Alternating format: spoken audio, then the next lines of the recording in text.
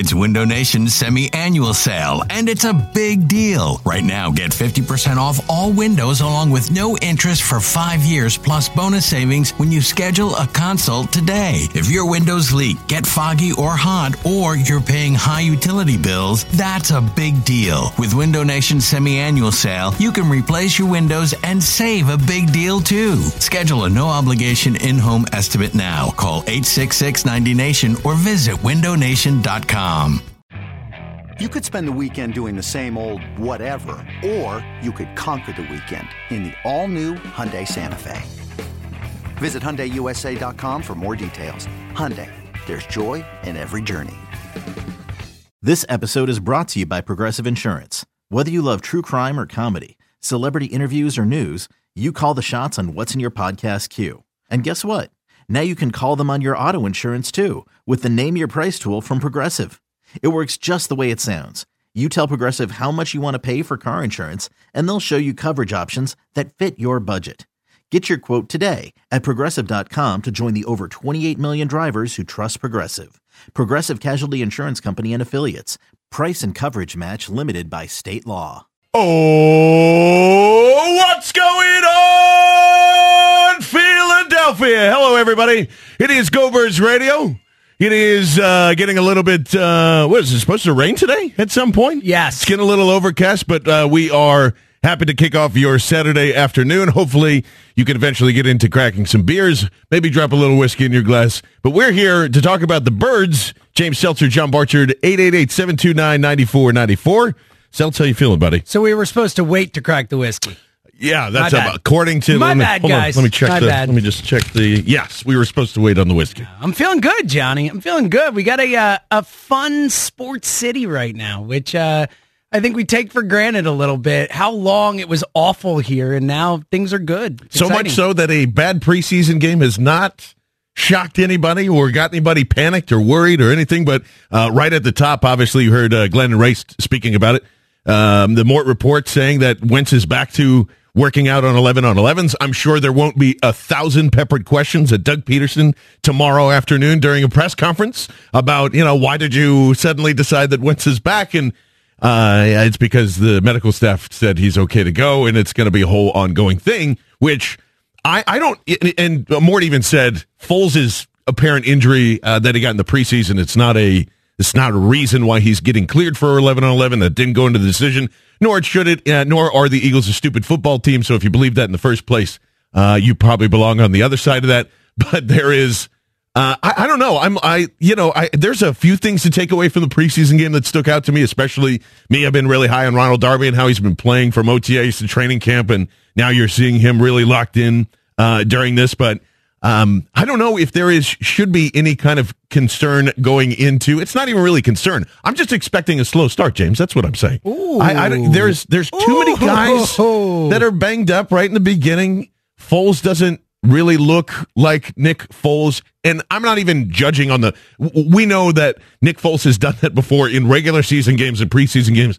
I'm not even factoring in the performance. He just doesn't really look like himself. I don't know if everybody's slogged down from it was a long season. You went out and celebrated. Not that there's a Super Bowl hangover. It's just, and then we're not even sure if Alshon Jeffrey is going to be ready for week one. We're not sure if what's going on with Mac Hollins and Nelson Aguilar and so on and so on. I just think we're preparing ourselves, or we should prepare ourselves for a little bit of a slow start here. Yeah, look, I think it's certainly possible, and obviously the Wentz news is great news, and I think a lot of us have gone back and forth on whether Carson will be ready to start the season. I have been more shading on the side of unlikely, more so because of what you said. I think ultimately everyone can agree that Wentz's long-term health and long-term viability far more important than a couple of games to start the season potentially. But I'm a lot more worried about the injuries in terms of the slow start happening than I am of the performance in Game 2. Remember Game 2 from the preseason last year? They look pretty atrocious as well. Yeah. I think Doug is not I think in the preseason, he really, really scales it back. Everyone scales it back. It seems like Doug does nothing. Offensively, he is doing nothing, especially for his... Didn't stop Tom and Bill, apparently. Creative, but that's the thing, is they were game planning, so that's fine. Let them have their little preseason win. 41-33 is what I will say to that, but I think that Doug really scales it back. I'm not taking any worries away. I don't like that they were very, it seemed unprepared to play. I think that's something you address with the team. But in terms of the performance on the field, I'm not too worried. Foles, I'm not as worried as you seem to be. I think Foles, assuming the shoulder's fine, I'm fine with how Foles looked. It was not a lot of starters in there, backup line, Patriots scheming a little bit. But look, I think the injuries, and whether it's Wentz, whether it's Jeffrey, Brandon Graham, hopefully looks like he might be ready to start the season. But who knows? You haven't seen a lot of, so there's a lot of questions there. So I think if you're worried about something, it's all the injuries and how that's going to play out. Yeah, it's just a big group of them. And especially when you mention the offensive line, I mean, I started immediately after that game going like, all right, maybe Big V can't exactly hold this down. And he's that normal swing tackle that we're all accustomed to that's going to be great in a backup role. But in 2019, the Eagles are definitely going to need to draft an offensive tackle. And, 13 pressures. 13 pressures on one guy is bad in anything, and wasn't a great performance by him. Adrian Claiborne was there, and he handled his business, and then you had a guy that missed all of last season who was basically a rookie going up against him, and it's not great. I'm sure Jeff Stoutland is going to be, and that's what I'm saying. Like, how much stock is anybody really putting into it? Not much. I mean, it's just the second preseason game, and we put stock into things when they go great, and we overreact to that. Shouldn't overreact to anything that's going bad. However, there's this thing that's brewing, and I don't know if it's just because people just want to say it or be ready, but there are a couple of beat writers that have been going along and suggesting, hey, is there a chance that Nate Sudfeld is going to have to start a couple of games almost immediately? Like they're almost downplaying Nick Foles is injury, like it could be worse than they're leading on to it or something. And it's I don't know where that's coming from either, but this kind of goes back to a lot what we were saying in the offseason, where Nate does look a little more competent, a little more confident. And maybe this is crazy to say, I'd be okay if that happens, if you have to start him for a couple of games. Look, Nate Sudfeld looked great. He made some NFL grown man type throws in that game. There's no question. But if Nick Foles is healthy, and if Nate Sudfeld is healthy, Nick Foles is your starting quarterback if Wentz can't go. Of course. Period. End of story. And that's the way it should be. None of this. I'm sorry. I know that Nick Foles has had times where he looks like a pumpkin, but ladies and gentlemen, it's coming. We've also seen the upside of what Nick Foles can do. And Absolutely. I'm willing to go with that, especially in the first game of the season, raising the banner, all that. I think there's a lot of juice there. But to your point, I think Nate Sudfeld has shown a lot. And it is really exciting to see the type of asset that he could become for this team down the road. Potentially you can get something for him, all that type of stuff. And I think ultimately after this season, he's your backup to Carson Wentz, no question, and you love the development. But again, to the point of a second preseason game, he made some great throws, but that doesn't mean that when the lights are bright and the game is real, that he's going to be able to handle that type of pressure yet. Sure, of course. Yeah, it's more just out of curiosity. And I think it's because this is the first preseason and we've all experienced this, right? Like we are going like, well, what should we feel? What should be here? What should be there? And doesn't it feel like a lot of people are trying to find something wrong with this? Absolutely. With this team? And like, what is the concern going into it? I don't have any concerns going into the season. I just want people to be aware that this is not going to go as smoothly as everyone intends it to be in the first 5 or 6 games because of the amount of injuries that you have, because there isn't a lot of there's not a lot of things up in the air. I mean, we're sitting here talking about Kamu Grugier-Hill, who I love dearly and has been playing really well at the will linebacker position, and Jordan Hicks' health. Basically, everything that we surmise from here until the season actually starts is all going to be about health. It's not going to be about talent. It's not going to be about this guy winning over this guy and how that's going to improve the team. I mean, yeah, absolutely. Shelton Gibson, is that an X factor? You're damn right he is now.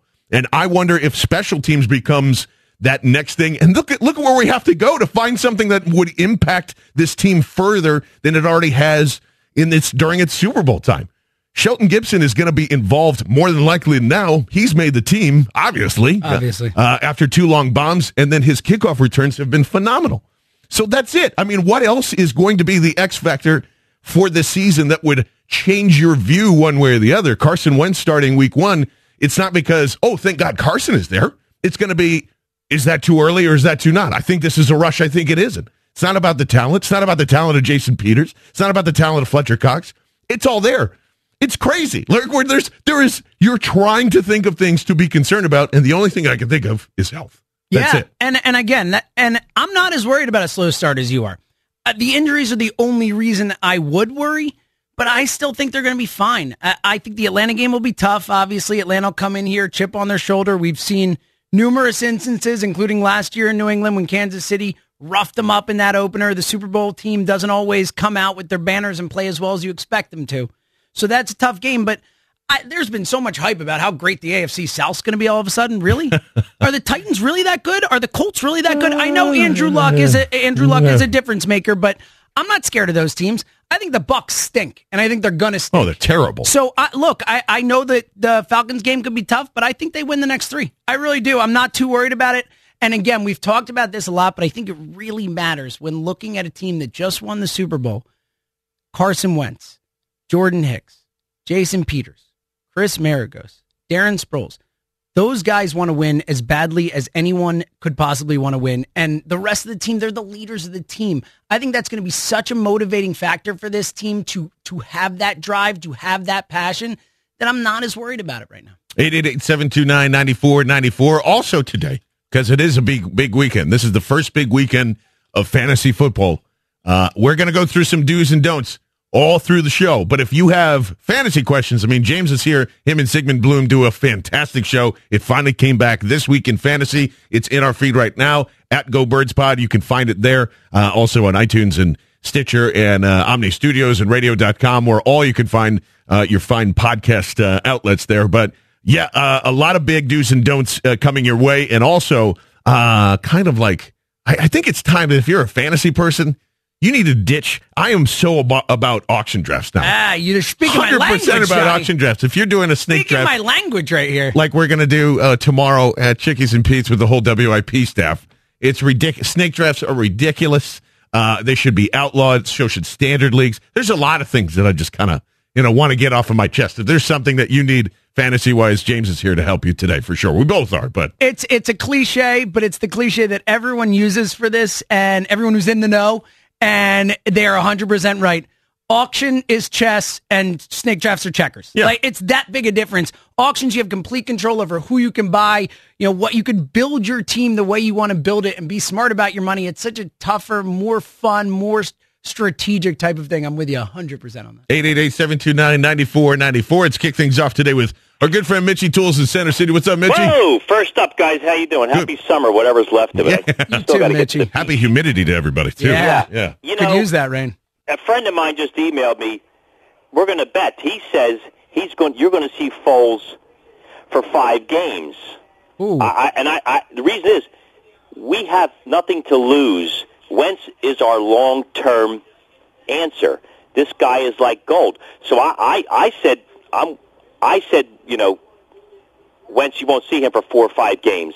I think this is going to be a doctor's decision, but it's also going to be a long-term decision, just with the team in general. And, what I'm taking from preseason, the whole play, our schemes aren't revealed, and I'm not taking much from preseason, but I don't think you're going to see Wentz in for 4 or 5 games. And I want your thoughts on that, because I think 4 or 5 games is going to be a long time. I think that's too long, and I know that the timeline is already like, hey, it's that first week in September. It's going to be 9 months, and but I think coming off of a Super Bowl win, we have to look going into the season and I'm still watching the game. I think the theory behind what you're saying is correct. As we said before, Wentz's long-term health, making sure he's here and successful for a decade plus is more important than a couple games. But I think that what you're underrating here is that Carson Wentz is a physical freak. He is a genetic freak. He is a work ethic freak. He is just further ahead than most people would be in the recovery at this point. And when it gets to a point where if the doctors say he can't hurt himself more, he's going to play. Right. Yeah. But if I was the coach also, and I don't want to run too long on this, I would sort of be like, okay, I'm looking at my Super Bowl ring. I want to go into this season a little cautious. I hate to say, even if it costs us a couple games that we lose, this guy is here long term. And then, Mitchie, I think they are thinking that way, and I appreciate the call, bud. However, we can't say 2 things out of the sides of our mouth at the same time. Howie Roseman cannot make a ton of different moves to go, our goal is to go back to the Super Bowl this year, and we're also concerned about our long-term future, and I know that you're trying to find that blend. If Carson Wentz is out more than, 4 or 5 games, I mean, you're starting to talk like, okay, you need to be in the positive by the time that you need to be above 500 after those 5 games, because it's not like it was last year. You lost to the Chiefs, then you didn't lose for 9 more games. Yep. It's a big difference. Yeah, and on top of that, too, look, again, it's all about his health. But if the doctors clear him, the quicker he gets back, the quicker he gets back to being Carson Wentz. When he steps back on the field, it's going to take time. There's going to be rust, all that type of stuff. There's no reason to belabor that. There's no reason to wait longer on that. Again, this is all with the caveat that he can't hurt himself more. If he is stable, if the knee is stable, if he is fine, he is playing. He's the franchise quarterback of this team. He's a football player. You're not babying him. There's a difference between being cautious and babying him. They need to be cautious, but when he's ready, he's ready. Yeah, 888-729-9494. Let's go to Chris in South Jersey. What's up, Chris? Hey, how's it going, guys? Good. I just want to piggyback on what James was saying because, the preseason we're seeing so much vanilla offense and vanilla play calling.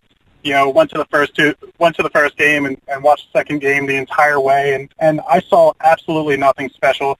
So I'm not really worried about anything there. But also want to talk about the slow start because I expect a slow start, just like we did last year. And last year we really didn't hit our stride until about week 4 or 5, right after that Giants game. Absolutely, but they were winning games, though, Chris. I agree, but they were winning games. They were winning games. That's true, and they were close in that Kansas City game too. What was that, week 2? So, I do expect them to be competitive, but I really don't expect them to hit their stride and really show who they are in 2018 until about week 4 or 5.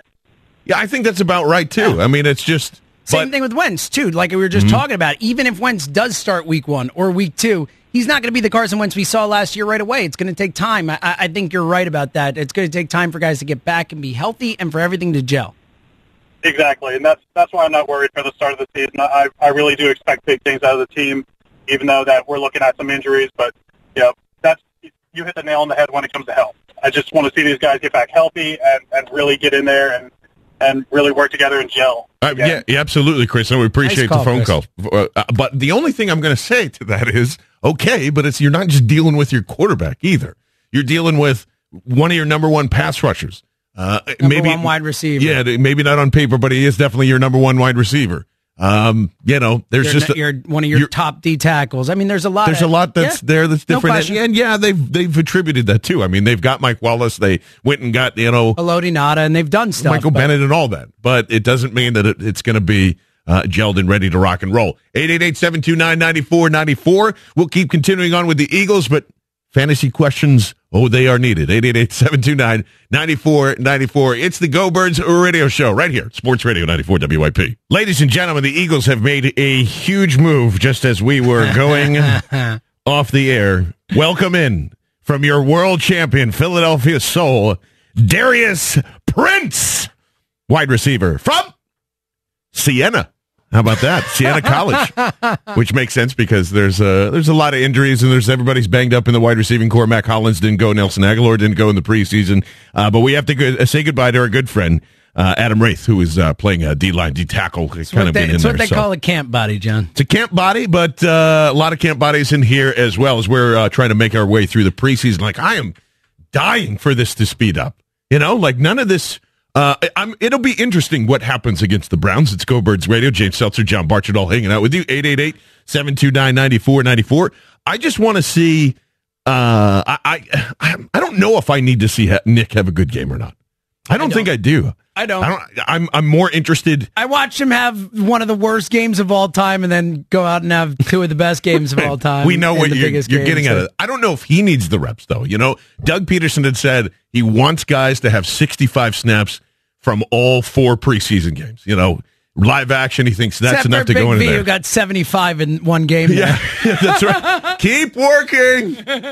You're probably not going to see Jason Peters that much. I don't know how much of I don't think I would say a first quarter for everybody. Yeah, from the full start. And some of those guys, if Peters, if he plays a series, it's fine. I do want to see more of Nate Sudfeld though. They should give him every rep. Well, I love they that should they let did him play that, for right? 3 quarters They in should, game 3. because we all know that Christian Hackenberg and Joe Callahan are not making this roster. Are you sure? Let's not just let's not close the book on Hack Give just yet. Sudfeld all the reps he can get. I'm very with you on that. But, you know, that's what I'm saying. Like, I don't need to see much. I also am just, it's not even a concern. I just have a feeling that they're going to start out slow. It doesn't mean that they're going to end poorly or, you know, I think be a negative Nancy, John. This season is going to be more exciting than last season in terms of like the run to the playoffs and the Super Bowl, because I think we're all going to have our butts clenched a little bit. I think they're going to need the week 16 and week 17 to finally clear the hurdle, whether that's home field advantage or making sure that they secure the division. In terms of when you look at the division, I know that we both agree that it's still the Eagles, and that's not going to easily. In fact, I would say of all the divisions in the NFC, that is the one I feel most confident in. For some reason, I feel like Washington's going to be the annoying one this year, though. Look, I think I've said this before. It's probably not a very popular take, but I think Jay Gruden's a pretty good coach.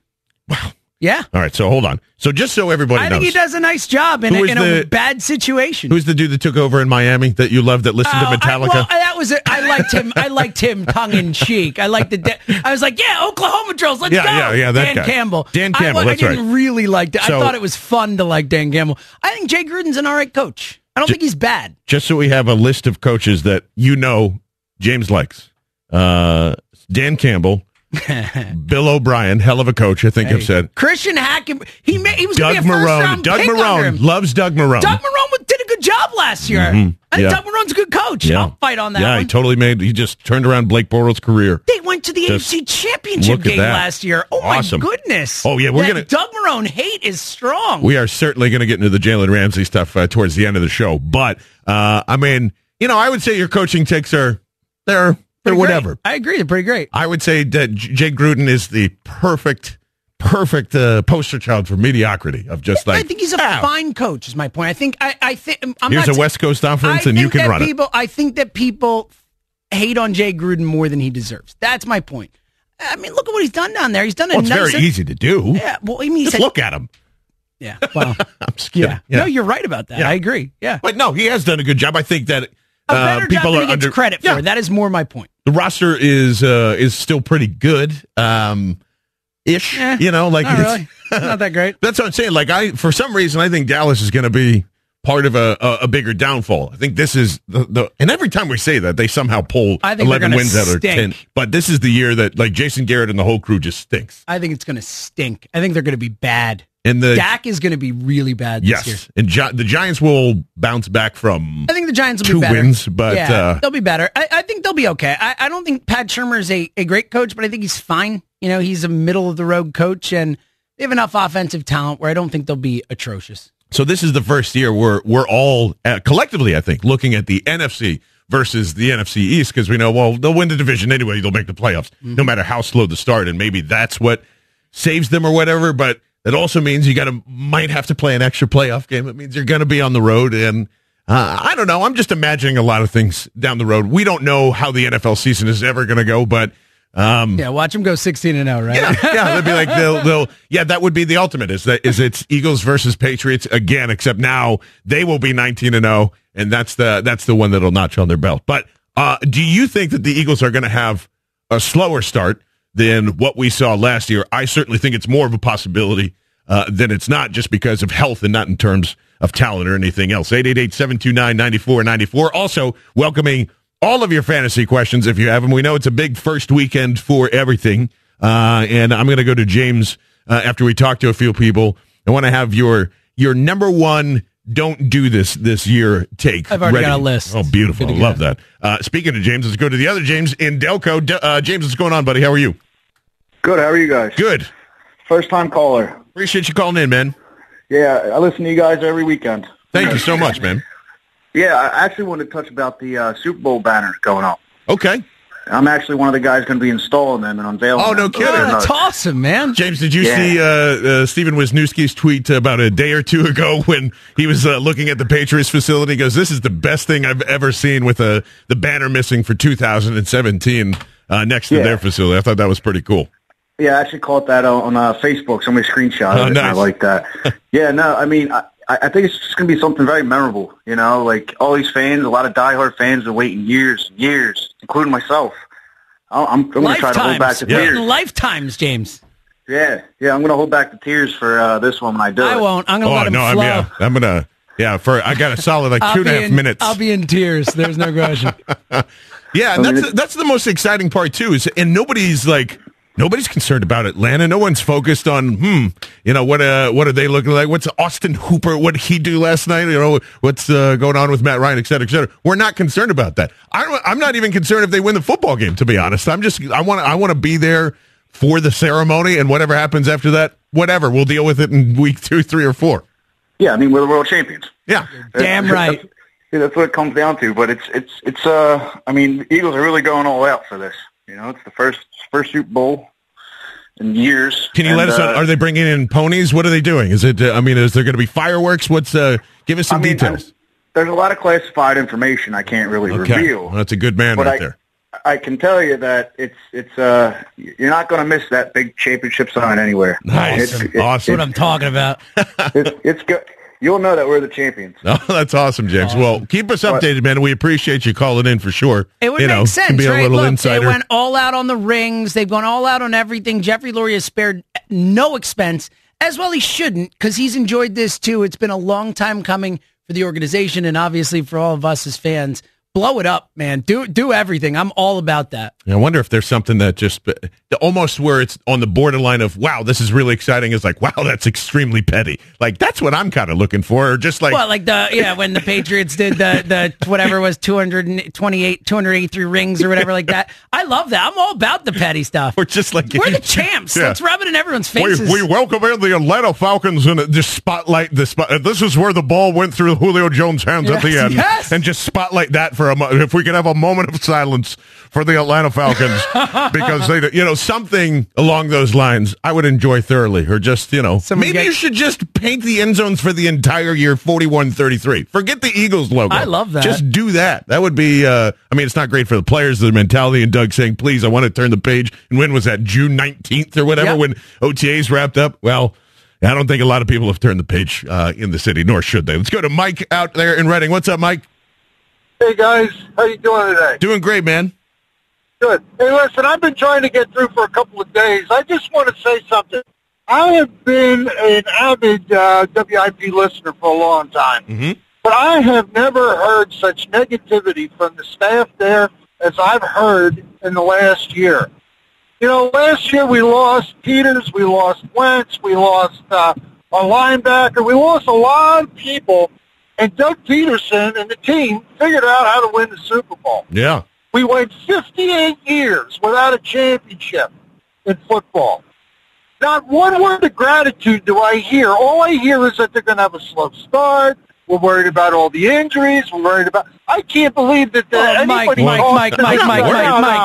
we spent the last 5 months just glorifying and reveling and all that. And I'm with you. Like, we should always revel in it. But I think we are now just looking ahead to the situation they're in for this season. But I think it is vastly unfair to say that this radio station has not been a bastion of positivity for the last 5 months. Dude, I work here every day, Mike. Are you kidding me? Like, this is my job. This is my life. I can't believe that any of the players or the staff of the Eagles even talk to you guys, especially that guy that's on with Ike.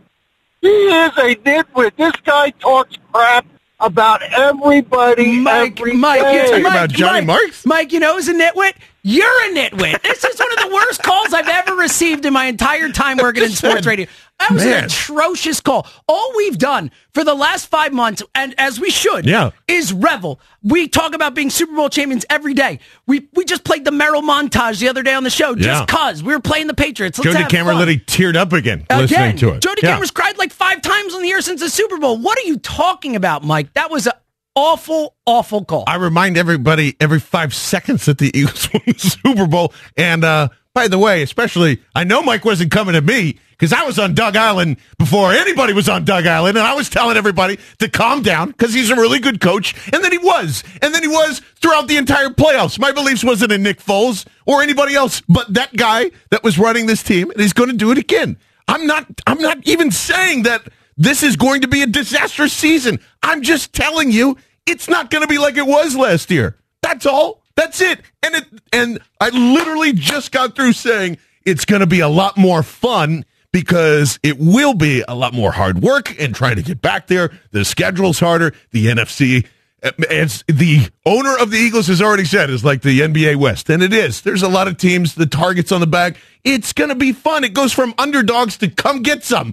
It's awesome. I love that. I love that this fan base and this team is going to be the most hated. Now, everybody was rooting for us against the evil empire and the Patriots. And boy, oh boy, I can't wait to taste some of that. I would love to be the evil empire now after all this. That's the point of this. It's starting the dynasty. It's asking, do they have enough? They have plenty of talent. We've gone through that in the last 40 minutes of this show. Man, that's all. That was an awful call. That was terrible. Luckily, when we come back, I see that we have one of the great callers in WIP history on the line to rectify that. It's true. We will have a true. great call coming up after the break. I can guarantee that. 888-729-9494. That's James Seltzer. I am John Barchard. This is Go Birds Radio right here on Sports Radio 94 WIP. 888-729-9494. It is Go Birds Radio. John Barchard, James Seltzer here with you till 3 o'clock. We're just negative Nancy's, apparently, according to Mike. Yeah, we couldn't even. The other ridiculous thing, too, is just like John Marks, I think he went after, too. He was the only guy, because we are doing the Underdog series right now, which you can go check out on any platform, radio.com, iTunes.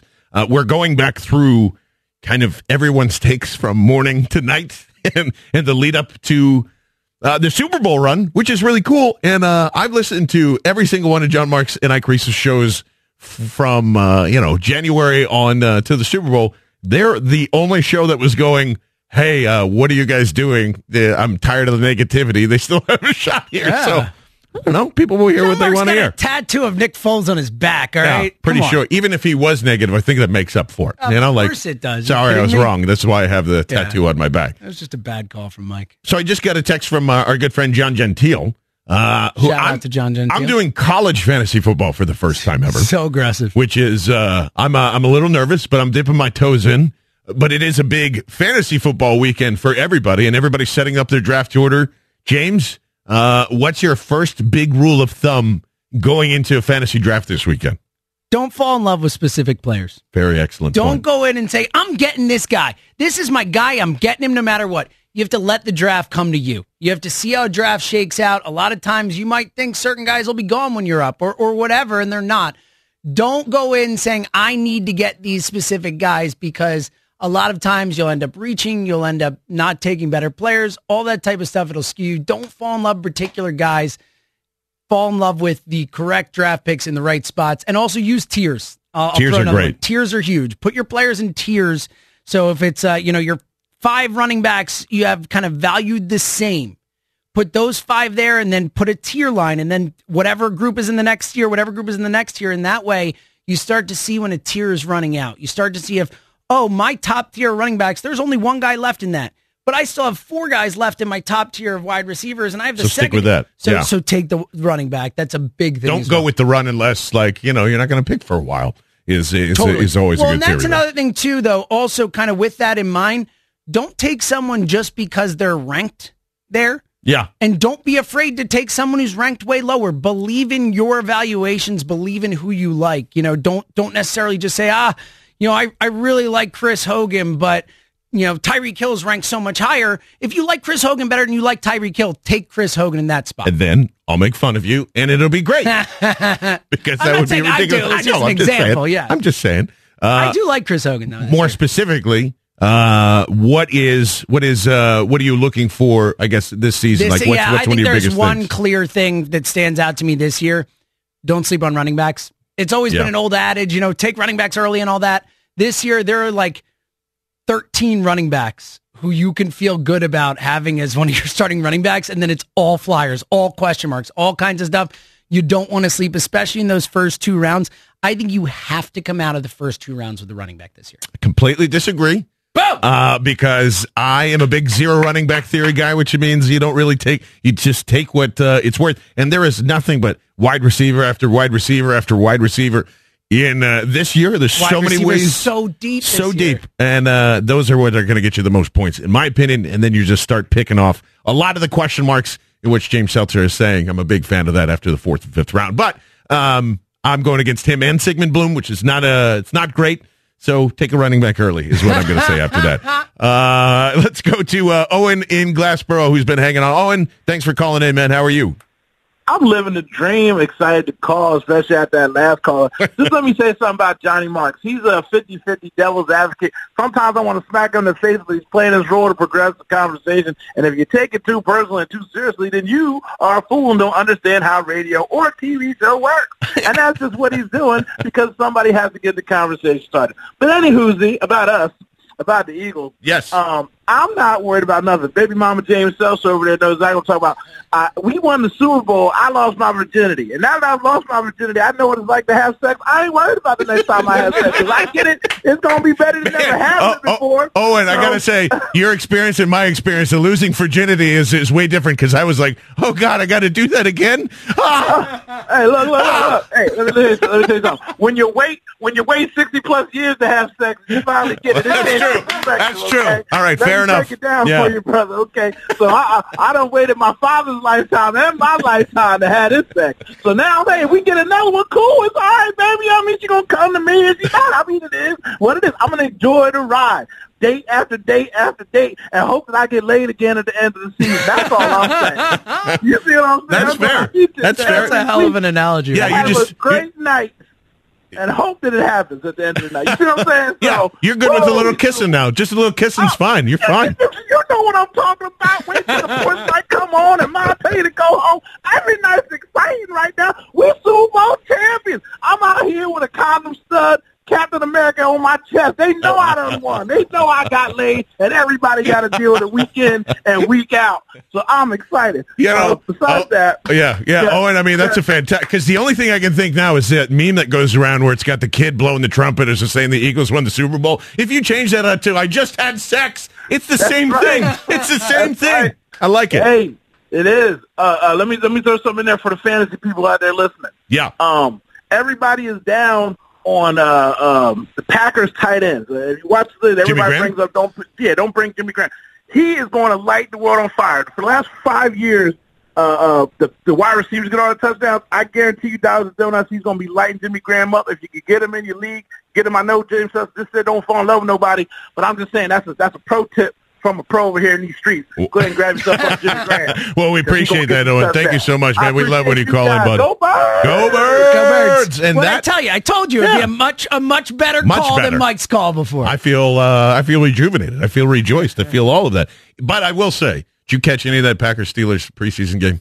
No, I didn't. I mean, Jimmy looked really good. Yeah. The only issue is their offensive line, again, sucks. So that means that's going to be less targets for Aaron Rodgers to throw, and there's not a lot of less one. Not in a big amount. I'm just saying. It's almost like it's like the Russell Wilson thing with the Battle lines. I think Aaron Rodgers is going to have success no matter who's blocking for him. He just makes plays. But I'm just saying, if you're worried about him getting injured again, or obviously, sure. If Anthony Barr wants to start a fight or something, I think their line is it's not awful. I would say it's like middle of the pack, probably. Yeah. All I know is no pun intended. All I know is Jason Spriggs. I finally have to close the book on him because he is terrible. Let's go to Chuck in South Jersey. What's up, Chuck? Hey, what's up, John? James? Chuck, good to hear from you, man. How you doing? Look, I got to get something off my chest here. Don't have nothing to do with you guys, but maybe it has to do something with James because he works with Button Boy the camera over there. Every time I call, I'm saying, hello. He goes, I can't hear you. Hangs up on me. Well, he has some hearing issues there, Chuck, so he seems to miss a lot with the ears. Yeah, I'll tell you what. Anyway, and Idiot Mike, everything he said, he represented. It's a great point, Chuck. That's a pretty good point. Yeah. Everything he said, he represented, so he was actually talking about himself. It's a great point. He comes in being all negative, all pissed off. That's a great point, Chuck. Yeah, I'm like, you're talking about everybody else, and if you listen to yourself, you would be the one you were talking about. That's a great point, man. That's such a great point, Chuck. You're dead on with that. Absolutely, Chuck. We appreciate the call, buddy. Thanks for chiming in, and there's still a big hour to go. It is Go Birds Radio. James Seltzer, John Barchard, all with you till 3, right here. It's on Sports Radio, 94 WIP. 88729-9494. It's Go Birds Radio. James Seltzer, John Barchard here with you till 3 o'clock. I got to say, it is not because of hate. I promise when this comes out, it's not because of hate. It's a little nerve-wracking when you lead with that. As everybody goes, what's he about to say? Here comes the Big Ten take or whatever it is. Don't take Saquon Barkley in the first round. That is my first advice. If you're going to take, you're fine. I'm with James. I'm with Sigmund Bloom. If you want to take a running back early, that's of course. That's been an old fantasy adage for a very long time. There's a lot of great ones. Don't put your entire season on RB1 Saquon Barkley. Just don't do it. There's so many other good ones. Melvin Gordon on the top. I will even say if you want to take Zeke, because I still think Dallas is going to be pretty run heavy. I think Zeke's ahead of both of those guys. Absolutely, Le'Veon Bell, all those. People are trying to trade. I've seen Saquon Barkley average draft position is ADP be the 6th overall guy or the 5th overall guy, and I know Penn Staters, calm down. It ties into what James was saying earlier of don't fall in love with a player. Everyone loves Saquon Barkley. Wait. That offensive line sucks. It sucks. It's terrible. Pat Shurmur has not done anything different than Ben McAdoo in starting that offense. It is the same check down target stuff. Yeah, are you going to, people are already projecting. I'm talking to Emory Hunt and all these that are covering the Giants. Oh, easily. He could have 1,200 yards this year, 1,300 yards this year. I'm not saying he couldn't, but man, that's a pretty big bet. That's my first fantasy advice of the year for everybody. I don't agree with you in waiting till the second round, but I look, he shouldn't go ahead of Kamara, and he obviously shouldn't go ahead of those top 4 with Zeke and David Johnson and Lev Bell and Todd But I'm just Gurley. looking at, are you going to take him over Antonio Brown and DeAndre Hopkins and Julio Jones? I'd take him over DeAndre Hopkins and Julio Jones. I would. No way I would. I would. Michael Thomas neither. I'm making sure those guys are off the board first before he even lands on my roster. I understand that. I think the Giants are going to feed Saquon Barkley. They took him with the number 2 pick in the draft. He is going to be a monster part of that offense. And I think some of the hype is slightly overblown, but he's still really talented. Of course he is. Yeah. And I think with the amount of usage he's going to get, the amount of touches he's going to get, I think that's valuable. I think that's when you're in the first round, I understand he's a rookie, but you want touches, you want opportunity. And I think that he is at that spot. You're going to get more opportunity out of him than you will out of others. Speaking of usage and opportunity and love, out of just switching back to the Eagles, and something we touched on the podcast here. I know that it makes sense in the most sense. It probably even makes sense for the Eagles not to re-sign Ronald Darby. I'm having a hard time accepting that. I know what's ahead. I know you got to pay Carson Wentz. I know that there's decisions to be made on what Brandon Graham is or isn't. That's a premium position. And I still have the feeling that a lot of Eagles fans don't believe that Ronald Darby is a good corner. I agree with you. Or a great corner. I think it's crazy to me. And I know the interceptions aren't going to be there. I wish I could make his hands bigger. Sorry, that's been this thing since Florida State. Hey, how come he doesn't have any interceptions? Because he's got tiny little troll hands. I don't know what to say. But he's athletic enough, and he can, the pass breakups, the way he's ability to shadow pretty much everybody. He's been through 3 defensive coordinators now, 3 of them in 3 years. So this is 4th year, and finally, it's the same guy. It's the same secondary coach. It's the same philosophy. And as a reminder of going back to, I think it's 2016, and his tape against NFC East opponents and holding down Odell Beckham Jr. and all that, he does have the ability to be a shutdown corner. And I'm blown away by how much people, just trade Ronald Darby for whatever you can get. Hey, the Dolphins are looking for corner help. Maybe you can just send them on down there. Why? That's the other question I don't have, is why do people want to suddenly move on from Ronald Darby? We don't know the corner situation, how it's going to fall out. Do I want Sidney Jones playing in the nickel his entire career? No, absolutely not. But I think Ronald Darby could be better than Jalen Mills. I think Sidney Jones could be better than Jalen Mills. So let's wait. You have 2 years to figure that out. I'm all about re-signing Ronald Darby long term. I think Ronald Darby, at least the option should be open. Yeah, I think Ronald Darby's the best cornerback on this team, and I think a lot of people don't look at him that way. And I think a lot of it has to do with the fact that he got hurt in his first game here and missed 8 games and never really got back to the guy that he was in Buffalo last season. We saw flashes of it, the recovery speed, the ability to stay with people, like you said. He is so talented, and I don't think that Eagles fans know how talented he is because they haven't seen it on their team. Look, a lot of people don't watch Bills games. How many Bills games do you watch? Unless you're going and 3. watching the tape. 3? Right. Unless you're going and watching the tape and all that type of stuff, you don't know how good Ronald Darby is, how talented he is because of what we've seen in this city. And obviously the Super Bowl, maybe not his best game, all that type of stuff. Ronald Darby is awesome. And we're going to be a few weeks into the season. Everyone's going to be like, oh, thank God they didn't trade Ronald Darby. Right. That's what's going to happen.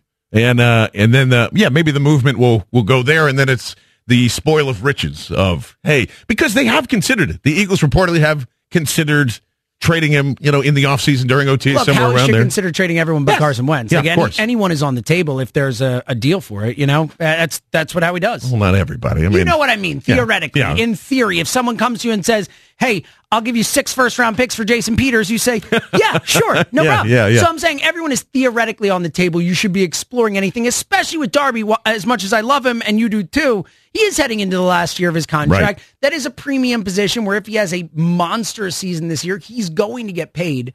So I understand. I think you should look into it, but I'm happy that it looks like they've decided to keep him here. I think that's a lot of because you're judging a lot of things right now, especially Rasul Douglas, who I have to go back and watch again, maybe for a third or fourth time. Again, didn't really stick out that much. And that's a guy that I absolutely love that I want to work out. I think that's why. I mean, you're looking at depth and you're looking at a lot of different stuff. If they feel like he could step in there and take over that role, then yeah, I think that would have been an easier decision to make. But now it's probably why they didn't. And that just to me, again, opens up the door of let's see how they plays out this year. Let's see what Rasul does. Let's see what Maddox has. And, it's amazing that this has gone from 2017, no corners. This is terrible. Patrick Robinson's awful. You have to trade for Ronald Darby. Now it could be one of their biggest strengths going into the season. Not only with the secondary, but with Jordan Hicks back, I think is another humongous deal. Just in the tackle alone on Chris Hogan in the middle of the field, that changes the dynamic of the defense. I know that we are so big on the pass rushers and the rotation that they have, and that's great. But now you're adding that, okay, now they can actually hold for that extra 0.75 seconds longer to go get a sack, or Jordan Hicks can protect the middle a little more. I think this defense is about to be amazing.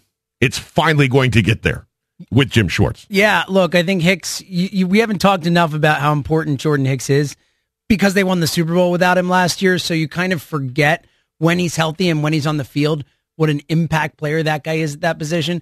I don't remember a player coming into the Eagles at that position and being in the exact spot he's supposed to be in every single time as recently as Hicks. You know what I mean? Like, he is always where he's supposed to be, the instincts, the way he plays the game. He is a great football player, and I think we've kind of forgot it a little bit as we watch the Eagles win the Super Bowl without him. But the cornerback thing is insane. And we talked about this recently, but the concept that, after 2017, we would have said the worst group of wide receivers and worst group of cornerbacks in the NFL. Yeah. And now it's like we have way too many of each. It is amazing. And we talked about this on the pod at Go Birds Pod on Twitter, the most recent reaction show, but that Howie Roseman and Joe Douglas, we've given a lot of credit to Howie Roseman, probably not enough to Joe Douglas, but what those guys did, attacking positions of weakness and building them into massive strengths in a very short period of time is amazing. One offseason.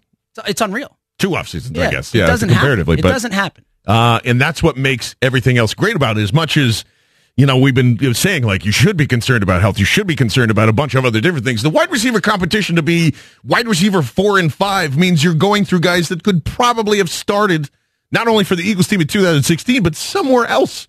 Wheaton is a guy that's on the bubble. And, none of us are high on Marcus Wheaton to begin with anyway, but Aiken the same way. They're guys who have started games in the NFL, not that distant past. And the same with the corner position, because I do think Rasul Douglas could start somewhere for somebody at CB2, but they're waiting until he's almost picture perfect. Like, it's pretty awesome to see that this is getting set up, and then, boy, oh boy, 2019 is going to be fun, guys. Like, this is, in a lot of different ways, because we're going to argue about everything in 2019. We're going to be the repeat champions, too. Well, of course. So well, maybe we won't care. More fun. Okay, thanks, Brandon Graham. We'll be going for the first 3 times in a row Super Bowl champs. That'd be really fun. I'm with you. It's going to be an interesting offseason. There's going to be a lot of decisions to be made. There's a lot of ammo and hopefully a lot of cap room as well. 888-729-9494. Oh, I see our good friend Kenny from Bethlehem on the line. Kenny, what's up, buddy? Not only are we going to repeat as Super Bowl champions, we're going 19-0, baby! Woo-hoo! What I'm talking about. No buzzers from us, Kenny. Absolutely. Jimmy John's, great show. Thanks for having me on, guys. Are you listening, everybody? The sandwiches are great, by the way. Did you make any headway on that, Kenny? Yeah. Have you got us a sponsorship yet? I know you're working on it. I got to tell you. I got to tell you. I live in Bethlehem. We don't have one. Oh man. We're in a stone age. We're lucky we got Primos, for crying out loud. Well, I mean, it is a pretty spectacular sandwich at Primos. We have one right down the street as well. So, yeah. Oh, God bless you. Jimmy, I don't think I've ever heard you go off on anyone. Yeah. That was awesome, dude. Well, what am I supposed to do? He was spouting nonsense. I can't just let him spout nonsense here. Even after the failed Oklahoma drill, you didn't go off on anyone. I love this. It was great. It was like fake irate Kenny took over your body for a second. It was awesome. Yeah. No, it was a sight to see, Kenny. We've got what do you got? You got a Brandon Graham jersey story. I do have a Brandon Graham jersey story, but if you guys will allow me really quick, and it's never real quick after somebody says it really quick, so I understand. That's all right. Jimmy, first of all, thanks for putting my drunken, evil Nick Foles on Time's Yours. My pleasure, as always. And John, I don't know if you remember. It was hilarious. It was an all-timer. I didn't think it was going to make it, and I was like, oh, cool. That was good response. John, I don't know if you remember, but my son and I met you a couple weeks ago. Of course, yeah, right outside the station. Yeah. Okay. And as we're walking away, my son says to me, you realize you just introduced yourself as Sean Connery. And I kind of hung my head in shame. I was like, yeah, but that's, it's for identification purposes only. Right, of course. It's just like Twitter handles, like, hey, I'm 2-Bit Blitz or whatever. It says, oh, yeah, my real name's Frank. Exactly. Yeah, it's the same thing. Yeah. So, okay, living in the Lehigh Valley and being a Philadelphia sports fan can be kind of divisive because, number one, we're equidistant from Philadelphia and New York. Plus, you got Steelers fans, other fans mixed in, whatever. So yesterday, I'm going to get my car inspected, and I like to elicit a response every once in a while. And Jimmy knows I'm a Jersey guy. So I put on my Brandon Graham jersey, and I go to the car dealership. And unfortunately, the last lap was actually on the dealership for what they charged me, but suckers. Yeah, really. As I'm getting ready to bend over and take it, the mechanic comes out with my car, and he notices my jersey. He's like, "Oh man, if I had known you were an Eagles fan, I would have done a worse job on your car." He's like, "We lost to you guys in the playoffs," and I'm like. And I just kind of give him a confused look. He says, I'm a Vikings fan. I'm like, a Vikings fan in New Jersey. Man. In Bethlehem. Oh, in Bethlehem. Oh, my goodness. Yeah. And I said, well, good team, bad day. And he said, it would have been a different result had it been in Minnesota. I said, you guys might have scored 7 more points. That's about it.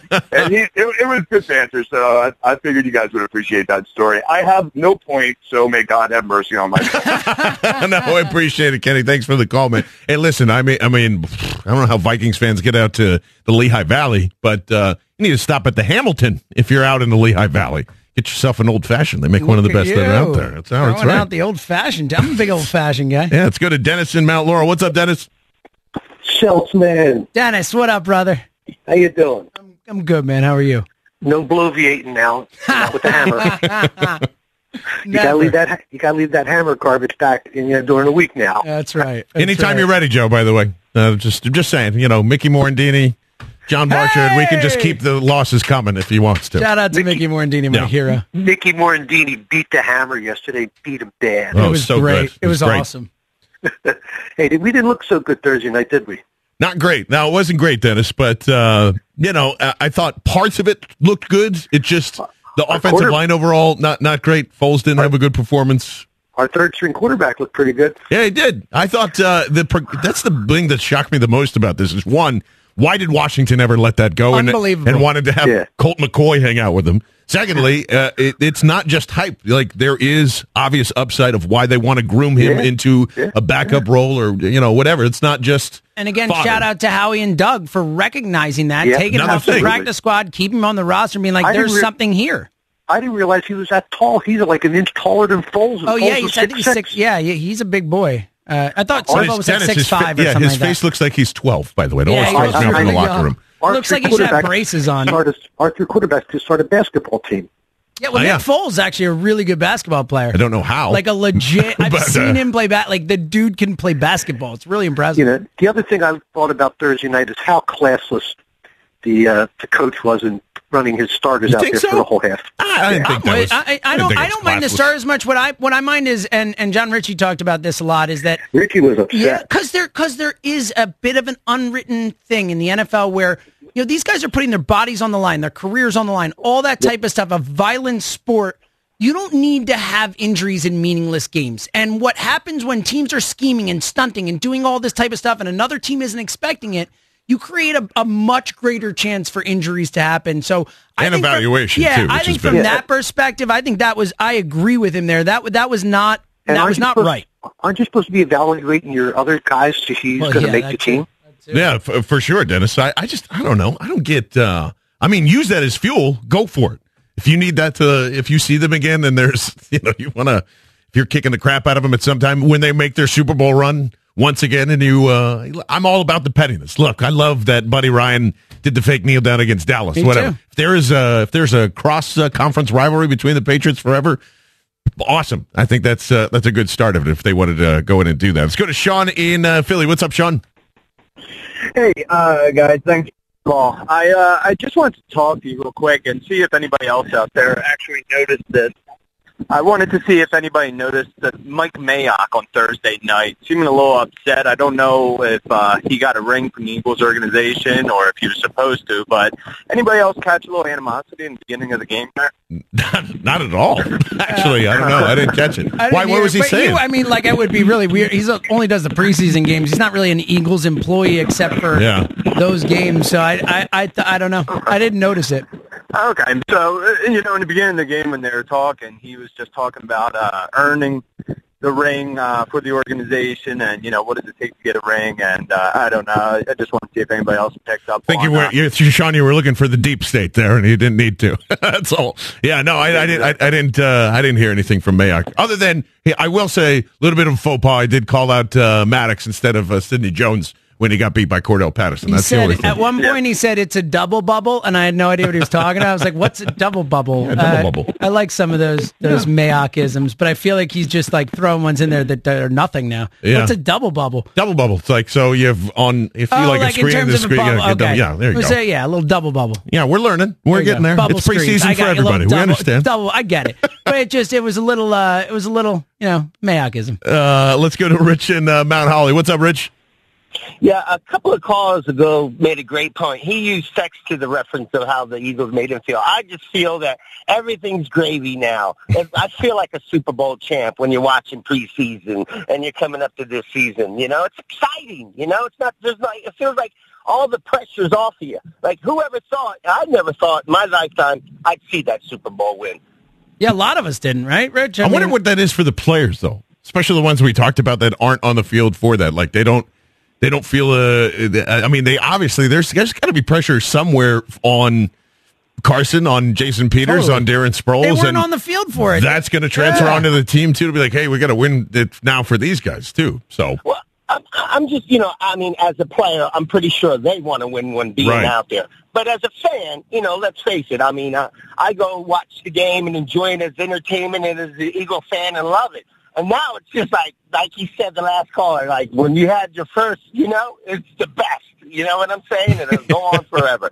It is, and I don't know if it'll be as exciting, like for the preseason at least. Like by this point, we're all going back and forth where we would be like, oh my God, Big V, he can't back up Jason Peters again. That must have been a fluke or whatever. I don't know what we'd be talking about if they lost in the Super Bowl. I think we would. I think that a lot of the little things that used to make us angry and consternation and all that, we used to get so mad at it. Like Donald Pumphrey, we use that as an example. We argued to the death about Donald Pumphrey last year, and now it's like, it doesn't matter. It doesn't matter. Yeah. We won the Super Bowl. We lost Wentz. We lost Peters. We did all this, and we still won. So I think it's kind of changed our mentality and let us know, like, all right, some of the little things maybe don't matter as much as we always kind of made them out to matter.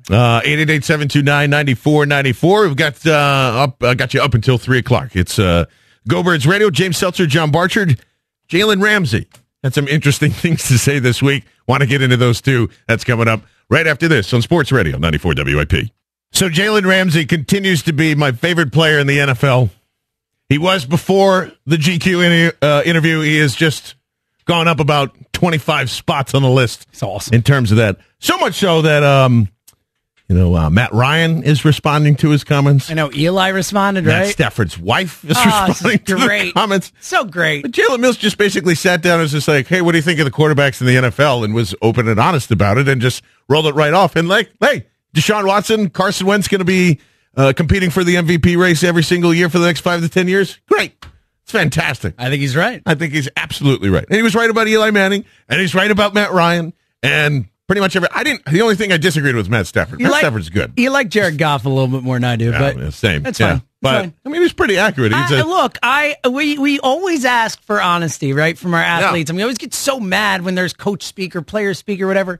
This dude comes out and says it all, like no filter, and people are getting pissed at him. I don't get it at all. Yeah. And on top of that, like you said, and like we said before he was drafted. If you go back and listen, remember that. Yeah. That nailed that thing. We were wrong on Wentz, but nailed Jalen. Yeah, exactly. He's going to be a superstar immediately. He is. Yeah. There is an argument to be made. He might be the best corner in football right now. He is. I don't think that's even a question. I like it. And his mouth is probably the number 2 corner in the NFL because that's how good he is. James Seltzer, John Barchard. It's Go Birds Radio. 888-729-9494. The other thing that because this was after he already got suspended from the Jaguars for a week. Oh, no, he doesn't get to play in Minnesota as they're running the game right now between Jacksonville and the Vikings. And it was him and Dante Fowler who got the hook because they got mad at reporters. Or Jalen Ramsey was going out to defend against Dante or something like that. There was a fight that happened at camp, and people were tweeting and doing about preseason fights or whatever. So Jalen Ramsey went to Twitter just to defend his guy.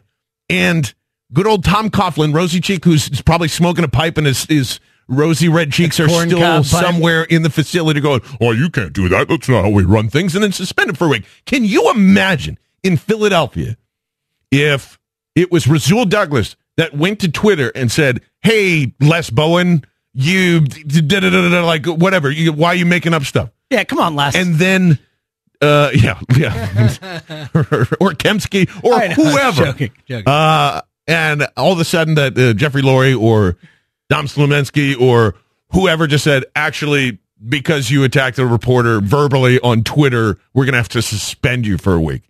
What kind of an organization does that? That's a great question. I don't know. What is that about? Grow up. How about that? Like, get some... Look, it's Tom Coughlin. I think it's like you said. It's that, if you're 5 minutes early, you're late. That whole, hard ass type of thing. And I think it's insane. I don't get it at all. It makes no sense unless there's something that we don't know about where maybe the coaches said don't, specifically they were told don't address this, don't say anything about this in public or whatever, and then he did. Maybe then I can understand, your I'm just saying, I'm trying to work it out because I'm with you. I don't see anything. If they go to him and say, hey, dude, don't say anything about this in public, the whole team, we want to just keep this announced or whatever, and then he goes and responds or whatever, it's like, all right, you didn't listen to us. We're suspending for a game for that. That's the only type of thing where I could see and maybe semi-understand it, but otherwise it's ridiculous. What a terrible punishment. I mean, being sent home on one of those grueling weeks of training camp and the second preseason game. It's like a Sorry, gift. man. They're like, thank you. See ya. You have to stay in Florida while we go to Minnesota for the summer. Sorry, man. I know it stinks, but the beach is right there. So enjoy, I guess. Enjoy a week off because what is that? What does that do for the rest of the team? Like everybody's been going. I'm guessing they'll probably be pretty upset they can't go see the site where the Eagles won the Super Bowl. So that could be a factor. Yeah, I'm sure Jalen Ramsey is upset about that. So 888-729-9494. We have been talking a little fantasy as well, and I always go off of auction tiers because we're finally my league has finally woken up and said, hey, that makes a lot more sense to do now that you have a keeper league over and over and over again. As much as we were discussing, running backs and wide receivers, unless your name is Aaron Rodgers, just don't take a quarterback practically ever until you absolutely have to.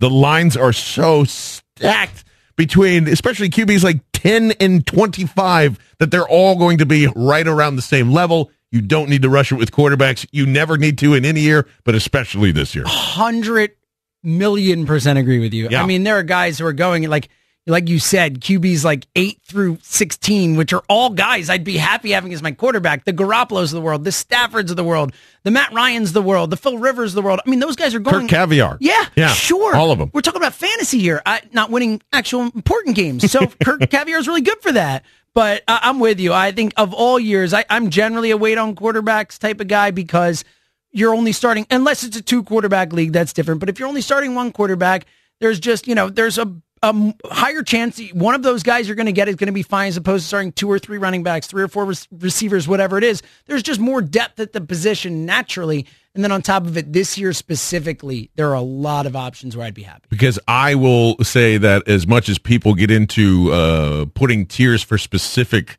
positions, I don't do that. I put everybody in the same kind of tier. So like, depending on one of those. I like to have a top separated list and then... Because I think what it is earlier in the draft, you're taking the best player, you're trying to take the best player, and that's where that matters. But once you start to get to a certain point in the draft where you're like, all right, I've already got a quarterback, I've already got my starting lineup or whatever, then I'll sometimes go to the positions just to see how they break down and what I need to fill and stuff. But I agree, at least for the first 5, 6, 7 rounds, you should be just taking the best player on the board. Here's the biggest one probably for a lot of Eagles fans.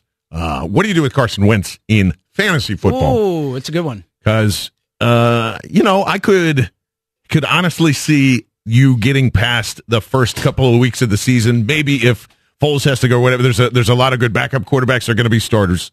But where do you take Carson Wentz overall? Now, let's say it's a Philadelphia-based draft too, because there's going to be a lot of Eagles fans wanting. I'm not going to get him in a Philadelphia-based draft. Right. If he's going higher than where he should, I won't take him. But I think that I've thought that he'll probably miss a game or 2 or whatever. You factor that in, but.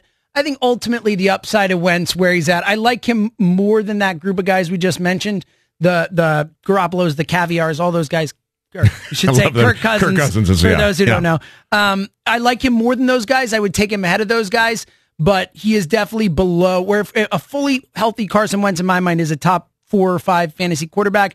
I think he's more like a 6, 7 type of guy just because of the risk and you're unsure when he's actually going to get in the field and what he'll do once he's on the field. 888-729-9494. Let's go to Tom in Garnett Valley. What's up, Tom? Hey, guys. Hey, Tommy. Hey, how you doing? How was your vacation? It was great. Thanks, Tommy.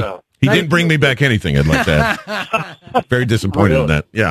It was outrageous. Isn't it really good, though, that we're defending Super Bowl champions? God, it is. It's the best feeling in the world. And we're going to be thinking this way the whole year. It's really fascinating. And as far as, I was hopeful that I'd see one in my lifetime. I don't know that I'm as negative as most Philadelphia fans. I mean, I remember a buddy of mine telling me 2 years ago when Peterson was a first-year coach, he said, they won't win 3 games. I'm like, come on, really? They're going to be better than that. Was that James you were talking to? Because I'm just trying to make sure. I wasn't that low. Here's a question, though. I just heard we signed a Philadelphia Soul wide receiver. Yes. Where is he going to go, or is he going to make the team? And making the team. No, hold on. He's going to go in the 4th minute of the 4th quarter of the 4th preseason game. Yes, and he's not got making a place the team. And not making the maybe team. a little shout to Jaws and say thank you. He is hopefully his best case scenario is he somehow gets on the practice squad, and I wouldn't bet on that. Well, who do you think the final wide receivers will be? I think it's going to get pretty interesting here, Tom, because Alshon's staying here. The first 3 guys off the board. Yeah, Alshon, Wallace, and Aguilar are locks. So then, and I think Hollins and Gibson are locks right now. Yeah, so now you're at 5. I think you get one more guy, maybe. Pretty sure they hold on to 6. Greg Ward Jr. is probably not going to be that guy. I think it's probably between Aiken and Wheaton, just based on maybe Rashard Davis is like a long shot guy, but I think it'll be Aiken or Wheaton personally. And I would like a shout outs to Rashard Davis for running a punt back and forth to the 1-yard line to try and get Shelton Gibson a 99-yard touchdown. I appreciated the effort. Yeah. Wasn't there quite there though, but yeah, it's going to be it'll be it's weird to say it'll be a fun battle for wide receiver 6, but it will because these guys are going to work their butts off. What about Roberts, the tight end who's hurt? Richard Rodgers. Richard Rodgers, yes. Yeah, still no update on that. It was just it was a knee, and I'm sure that'll be answered tomorrow once Doug Peterson takes the podium. If he's healthy, he'll be the 3rd tight end on the team for sure. I was hearing they need him as a 3rd tight end. And what a weaponry to have at your disposal. I mean, that's awesome. Yeah, definitely. As that goes a long time, and we've talked about that too. It's just you've seen the great thing's not only about the personnel, because that's not what you're worried about anymore. You're just looking for the added wrinkle. Shelton Gibson's one of those. Richard Rodgers, who when he was signed, I was like, well, that's a waste of time. And now it's not. Hopefully he's healthy. And it's, 13 personnel, 3 tight ends out on the field, 1 running back, and then a receiver is something that's probably going to continue to increase when you have those guys. And I know, they had Selleck and they had Burton. Why didn't they do that? Well, it did from 2016 to 2017. That package stepped up. I've even seen crazy things in the red zone where it's like, throw 4 tight ends out there and let's see what happens. And Richard Rodgers is like the fullback in that look. And you're going, okay, things are going to get a little more fun and interesting. But to me, the biggest part about this, and we've talked about this a lot, this is a spread offense that Doug Peterson is now running. It's a hybrid of all the great stuff about the college game that has kind of just been controlled and whammed now into an NFL offense. And by the way, it works. It works.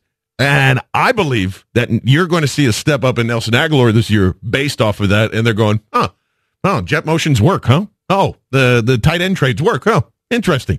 And you add Dallas Goedert to all that stuff. It's going to be a lot of fun to see what this offense does this year. Yeah, I mean, last year they were the best in the league in terms of using motion, in terms of using deception, all that type of stuff. Pearson's amazing at that. And you gave more weapons. He has more things that he can do. He has more mismatches he can create on the field. And he has such a great understanding of how to create mismatches. Again, with motion, with obviously mismatches among players, getting the right players on the right defenders, all that type of stuff. He's so great at that. And now you're just making it easier for him. I'm with you. I think we're going to see a very dynamic, very movement-based type of offense this year. A ton of motion. Because you have the horses to do it, essentially. Like, that's one thing that it's, a full Super Bowl roster talent. Clement and Sproles in the back to catch a pass. I mean, it's because those are the ones you're going to forget about. Yeah, it's going to be so dynamic. The double bubble. How about that? Double bubble. Run a little double bubble there. What up? Yeah, double screen, double bubble. There you go. With options to do it. 888-729-9494. It is Go Birds Radio. Heading into the last segment. If you have fantasy questions, if you have questions about maybe some position battles. That's the thing. Nobody cares. Nobody cares about position battles. Because we won the Super Bowl. We're talking about wide receiver 6, running back 4. Who cares? I will say, though, do you think that they even keep 4 running backs at this point because of all the that's a great question. Yeah, I would say yes if I had to bet, and if I had to bet right now, I'd bet on Josh Adams, even though he's been nicked up and back and forth. But I could see a situation where they don't. They've gone with 3 in the past before.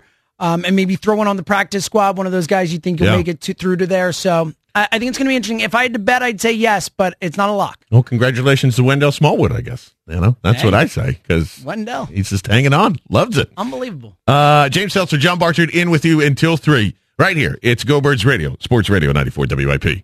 Phillies and Mets coming up at 4:05 right here on 94 WIP. Somebody named James Seltzer is doing leading off. Who's that? I don't know. We'll have to find out at 3 o'clock. As I've been noticing that too. Last night I was scoreboard watching everybody. Me too. Phillies. I was actually watching the other games after the Phillies game, like not just scoreboard watching. I went and watched the end of the Braves game. Went and watched the end of the Cardinals game. Yeah, shout out to 2 straight. Go Rocks. I will never thank the Cardinals for anything. So. Well, they lost. So I know. Yeah, I won't even thank them for losing. Yeah, they lost. They won yesterday, but lost. Or they lost the day before, then won yesterday. Man, they're a game and a half. And you're the baseball guy. How are we supposed to? Phillies are a game and a half up on them in the wild card. But it's it was actually good because they got a game on the Brewers. It actually worked out well. We wanted them to kind of take some from each other. So I'm glad that everyone got the hyperventilation out after the 24 or 27-4 game. There was it takes relax. They won game 2. I don't know if anybody paid attention to that. They won the second game of the doubleheader. It was an embarrassment. There was a half a game. Now they're half a game back, and they gained ground. Yeah. I know they lost by 21s, but they gained ground in the NL East that day. I know it doesn't look as good or whatever, but I don't care if you lose 4-1 or 24-4.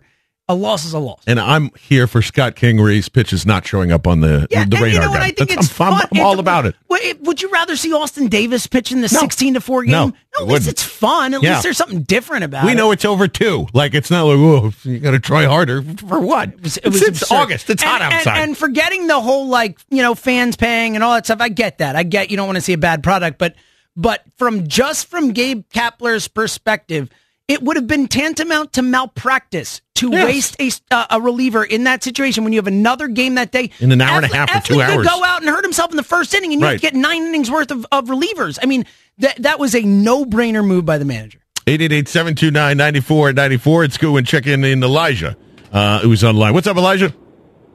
Hey, how you doing, guys? Good. Good. Listen, I know I'm not going to get a lot of, I don't know if I'm going to be able to make it through this comment before you guys hanging up on me. But oh boy, hold on, I'm gonna buckle my seatbelt first. As long as you don't curse, we'll let you go. No, I got 2 kids in the car. I'm not going to curse. Okay. Let me just say, I'm as big of an Eagles fan as there is. But I actually think the Eagles go 7-9 this year, and the Giants win the division. The Giants? Oh, are you guys still there? I'm still here because I can't wait to hear this. Yeah. Why? Tell us why. I just think this is the Giants' bounce back season, and they're going to get back to form. Eli's going to have a great season. The new Saquon Barkley is the real deal, and he is going to cause trouble throughout the NFC East, and I just don't see the Eagles matching up well with them. I just don't. I agree that Saquon Barkley out of their heads. Hold on. I'm going to let you talk. Right now. Elijah, we'll let you talk. Okay. I'm with you on Saquon. I think he's a great running back. I think he's going to have a fantastic career, and we're going to be cursing him out. But I mean, you have seen that Giants offensive line, right? I have, yeah. I mean, you're a better offensive lineman than you should they be are, starting Elijah. out there. That's all I'm saying. Well, they're going to bounce back from 2 wins, yes, but I mean, I know that the difference is between, hey, let's go get Leonard Fournette, and hey, let's go get Ezekiel Elliott, is the Jaguars revamped their entire offensive line before he got there to make it decent. And the Dallas Cowboys have been doing that forever because, they went through DeMarco Murray, and then they realized that, we don't have the same production with our 3-headed monster with Darren McFadden and who is the guy that shoplifted from Dillard's? It's no longer in the league. Whoever that was. And then they're like, hey, that guy. Let's go make Tony Romo give him something Joseph. Something. Yeah. But regardless of any of that, it was that's what they were set up to do. The Giants did the opposite of they have an aging quarterback, not a good offensive line, and I know that they drafted some offensive line help. Joseph Randle. Just came into mind. It was Joe something. I was like, it's Joseph. It's not a product for wins, Elijah, and it's been true of I know the last 2 with Fournette and Zeke is even the Giants media guy to say, +8 wins in the win column. There's so much more to fix with that team that I don't think they're suddenly going to win 12 games. Okay, fair enough. Now, just switch gears real quick. Sixers. How are they going to do this year?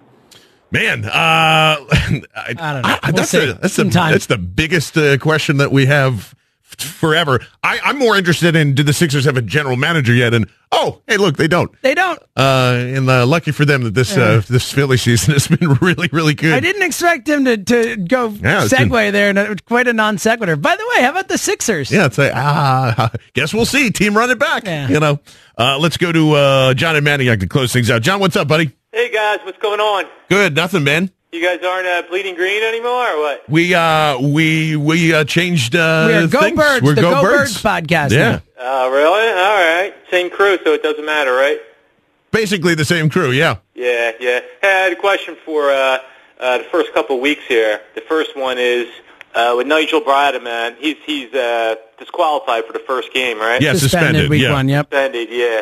Who do you think is going to fill that role? Because we're really thin at linebacker. So I was just telling our good friend Mike here that you need to look after Leroy Jenkins, as he's the guy that is kind of filling in, kind of a journeyman linebacker, is playing that Sam role. Came up from Jacksonville. He hits hard, man. And I would suspect that you're going to see him a lot in preseason game number 3 for at least one game. Yeah, who do you think is going to be the linebacker on the other side? I know that linebacker usually just plays like first down, but we still have to have a good guy over there. Kamu Grugier-Hill or Nate Gary could be either. Probably not Nate Gary. Might be Nate Gary. Either one. I know Nate Gary. There's a weird battle going. Yeah, Jim Schwartz loves Nate Gary. I think they like Nate Gary. I can't figure out why yet. I think I'd rather have Grugier, but if I had to bet, I'd bet on Gary. Hey man, you're going to be segueing into the Phillies real quick here. Yeah, buddy. What do you think about? I'm not a big Adubel guy. Do you think we should let Roman Quinn get some more playing time? Really, we were just talking about that, John. Show, it's a good question. See, I think that there is an opportunity for Roman. I think they just kind of do what they're doing. You know, I also believe that there might be another Odubel hot streak right around the corner. Yeah, there. Look, a locked-in Odubel, which he clearly has not been, is a better player than Roman Quinn. Period. End of story. And I also think, at least when you get down to the stretch run, and certainly if they make the playoffs, having Roman Quinn off the bench he's a better bench guy than Odubel. He gives you more in the sense that he's a switch hitter, so you can bring him into more situations. He can come in as a pinch runner and be a real asset as a pinch runner. So I think that at least from a roster construction standpoint, when you get into meaningful games, I think Quinn, it probably makes more sense coming off the bench in those situations. Herrera does get the start in center field today in a batting seventh, so hopefully you can, get some good juju going here. You know, we need you today, James. We need all the positive vibes of. I don't want any. It's when they win, it's because of me. Obviously, I'm the biggest reason. So I'll do my best. And plus, I want all your Nick Williams takes. Mainly one because I've been so wrong about him from the beginning of the season, and I think Jack Fritz's ears also just need to hear. Jack Fritz has come all the way around. Jack Fritz does not like to get off a take. He's a Nick Williams guy now. Is that right? It is a crazy thing that has happened. He is on the Nick Williams bandwagon, as a lot of us are. Well, hang in, because leading off is coming up next with James Seltzer, that fine voice that you hear. I'm John Barchard. We thank you so much for listening to Go Birds Radio, right here on Sports Radio 94 WIP. Yeah, that is right. It is. Leading off, I'm James Seltzer, taking you up to Jim Jackson with On Deck, and then the Phillies taking on the Mets. Scott in L.A. will take you from there. As Phillies coming off a win yesterday, 4-2, winning 2 straight, the 9-6 victory in Game 2 of the disastrous 20-run loss day, where they lose 24-4, and everyone lost their minds. And then they've won 2 straight as they beat Noah Syndergaard yesterday. Aaron Nola just really making a Cy Young case yesterday with the 7 innings, 11 strikeouts, a 2.24 ERA in the season. He's 14-3. All the Phillies do when this guy pitches is win games. And he's right there. I know we're going to see another legit Cy Young contender today with Jacob deGrom. The wins aren't there, but the ERA under 2. Jacob deGrom is an outstanding pitcher, and then you add Scherzer in there. It's going to be quite the 3-horse race there.